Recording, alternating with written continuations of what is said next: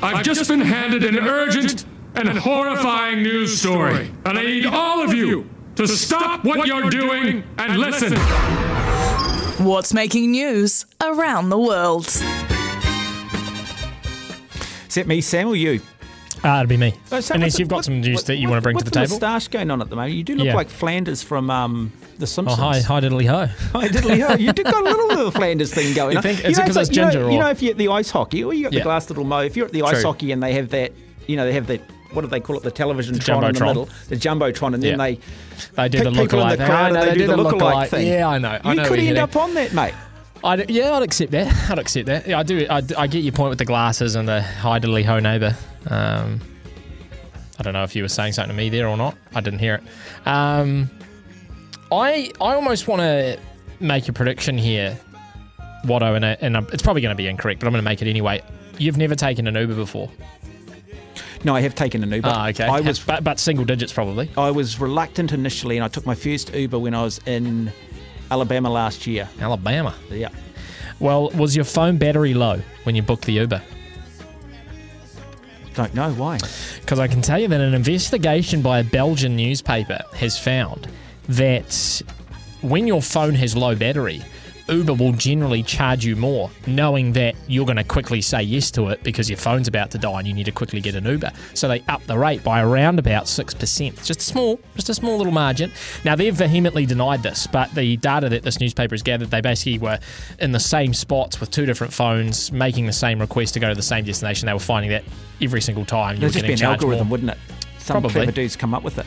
Correct. So there you go. Just be aware, people. Just be aware when you're booking an Uber. Maybe give the phone a little bit of a charge first. Maybe if it's at 100%, you get a free Uber. I've got to say, the Uber system's very, very clever. It is very good. I'm surprised you don't use it more. No, well, I haven't had to. I'm going to have to use it on Saturday night. I'm going to Christchurch for some water polo. Well, you can get it from here to Christchurch. Yeah, I could, but I won't. Do they have Uber in Christchurch? Are they that advanced down there, are they? Don't be rude about Christchurch, people. We just had Rex trying to phone through. Rex, I'll get you to phone after 2 o'clock.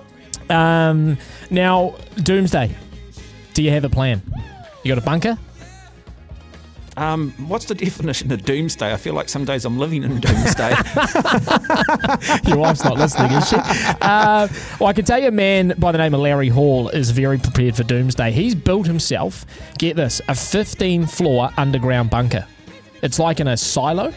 It's got a swimming pool, climbing wall, arcade, cinema, as well as a medical bay, food stores, living quarters, etc. It also has all the usual American amenities, including machine guns. But what a dumbass coming out and telling the world, because everyone's just going to go, where's this dude live, man? Hold on, Watto. Why? Because he is now offering to give you the same, basically, plan, the same building, I don't know, company or whatever. It's not actually that expensive.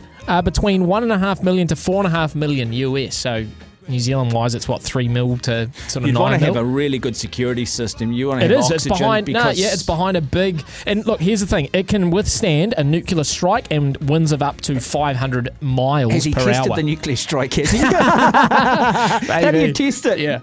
Like, seriously, man. Just get into an argument with your wife. And finally, Fyre Festival. Did you watch the doco, Fyre Festival? No. On Netflix? You should. What's Fyre Festival? It was a guy who sold everyone a dream of flying to, like, the Bahamas.